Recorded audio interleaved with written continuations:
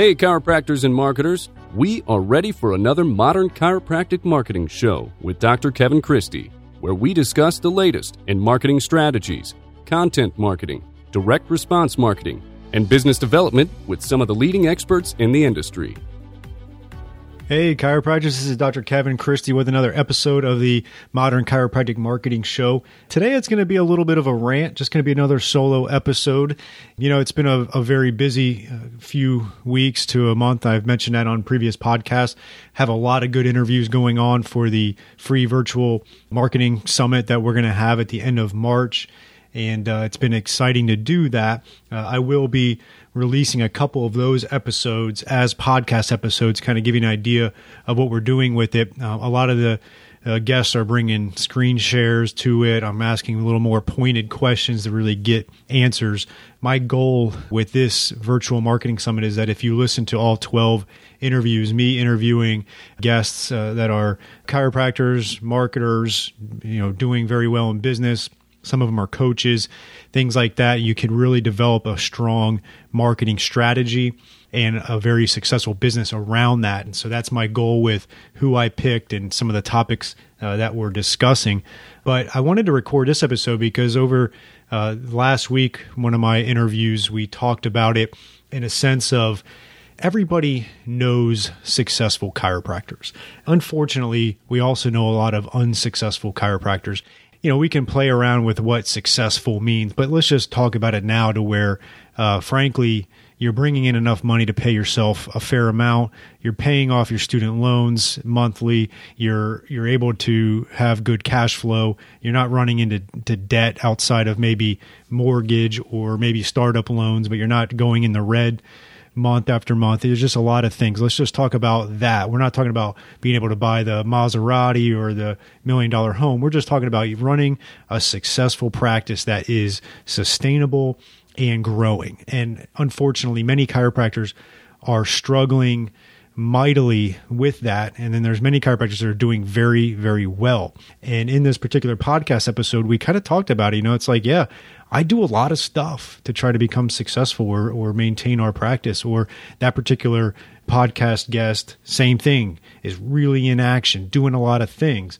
And he had also mentioned the fact that he looks at himself, and he said it, to where he looks at himself as a marketer first and a chiropractor second. And he knew by saying that some people would take, exception to that comment. But he meant it just to be a sense to where if you run a business or if you're an associate and you're trying to grow your practice to where you can make a good living, is you have to get your message out. You have to get the information out to the masses to grow. This is not a profession where you are like a neurosurgeon where you get paid hundreds of thousands of dollars just to do surgery or see patients, and there's just a steady flow of it. This is a profession that can be phenomenal. It's great. I love it, but it's not one where you just hang a shingle and you make six figures. It's a profession where you have a lot of freedom, a lot of entrepreneur spirit. You can do a lot of great things with it, but you're going to have to make your own way and you're going to have to work hard. And too many chiropractors that I talk to, that we all talk to, think that they are, they spent 8 years in school, that they should just come out, make six figures. They didn't even go to residency like most medical doctors have to. And, I was married to a surgeon for a while, and I remember the 3 years of residency she went through. She was working 80 hours a week, and she was making, I think it was $37,000 the first year, $39,000 the second year, and $41,000 the third year. And then by the time she was age 30, she was making a six-figure income as a surgeon. So my point of that is that you have to look at your first few years as kind of a residency. You're not going to make a ton of money, but you're going to really start working on your skill set. You're going to get good at that. You're going to work on your communication. You're going to get out in the community. You're going to start building that awareness around who you are as a chiropractor and around the practice or your practice, whatever it is.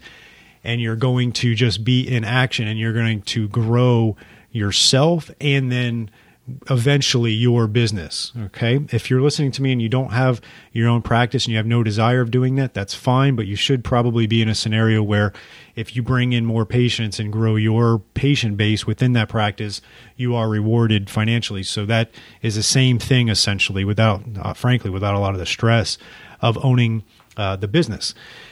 So my main thing that I wanted to stress to you is that I kind of liked what he said. I say it a little bit different, but I say for myself is I look to be an educator in my community first, and then everything else flows from that, including being a practitioner, the communication from that, building my business, some of the marketing. But my number one goal is to educate people on injury prevention and health, and really try to get that message out through the different vehicles. Everything is a vehicle of getting your message out, whether it's Facebook or YouTube or email, Instagram. Those are great, and we have episodes on that. But again, that's not a marketing strategy per se. That is just a platform to get your content out and making sure that your content is consistent and creative and really telling the message of what you are. And so that is what I really want you to wrap your mind around, is that you are an educator / marketer. But again, you're an ethical and you're a modern marketer. You're not this cheesy salesman. You're not this used car salesman type of mentality. You're doing it professionally. You're educating your community, and you're utilizing modern technologies to make it more efficient for you, to where you can manage both your practice and your marketing. And if you do that and you do it consistently, you'd be amazed at how successful you will be. The next point of that is you got to work. Like, you got to put the effort in. You can't just expect it to come to you and then cry about it because it didn't. Like, so many chiropractors that bitch about, the insurance reimbursement, or the profession's too saturated in their community, or, not enough people in the community are seeing chiropractors, or the MD hurts my feelings when he talks bad about me. Like, all these things that have this victim mentality.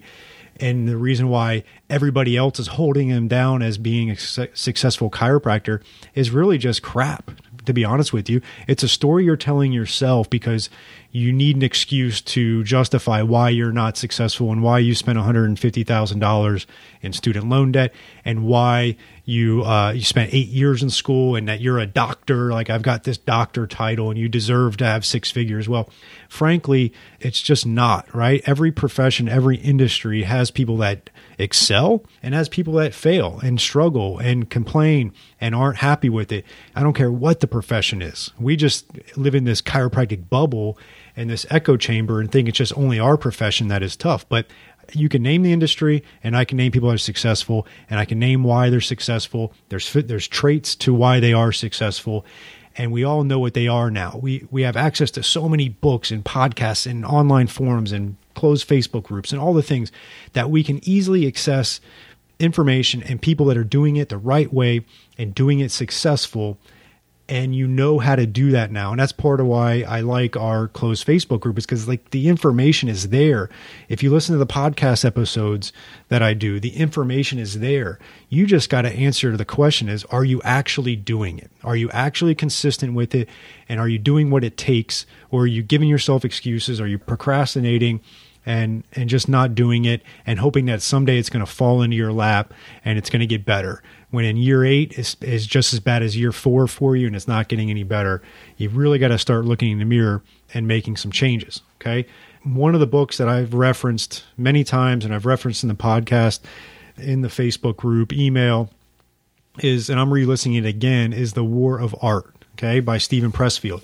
It's a great book to address the resistances that you have in your head of not producing and not doing what you need to do to be successful, and really overcoming that. So I recommend you do that and read that book or listen to it. It is on Audible. It's a really short listen. I think it's only a few hours, so it's not a long, lengthy one.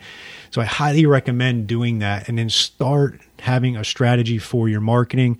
Start getting the content out into your community.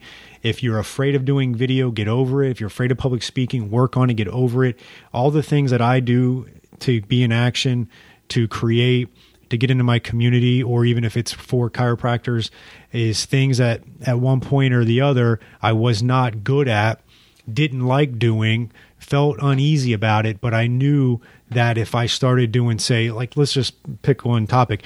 I knew that if I started doing Facebook Live interviews in my community, it would bring in new patients and therefore increase my business, increase my staying in the community. I didn't want to do it per se. It's not like I can't wait to go out and interview someone, although I'm getting to the point where I do enjoy it because I'm getting more comfortable with it. But essentially, I just knew that the end result would be fruitful, and I got past that resistance, worked through it, and now it's just become second nature, and I'm starting to see the fruits of my labor.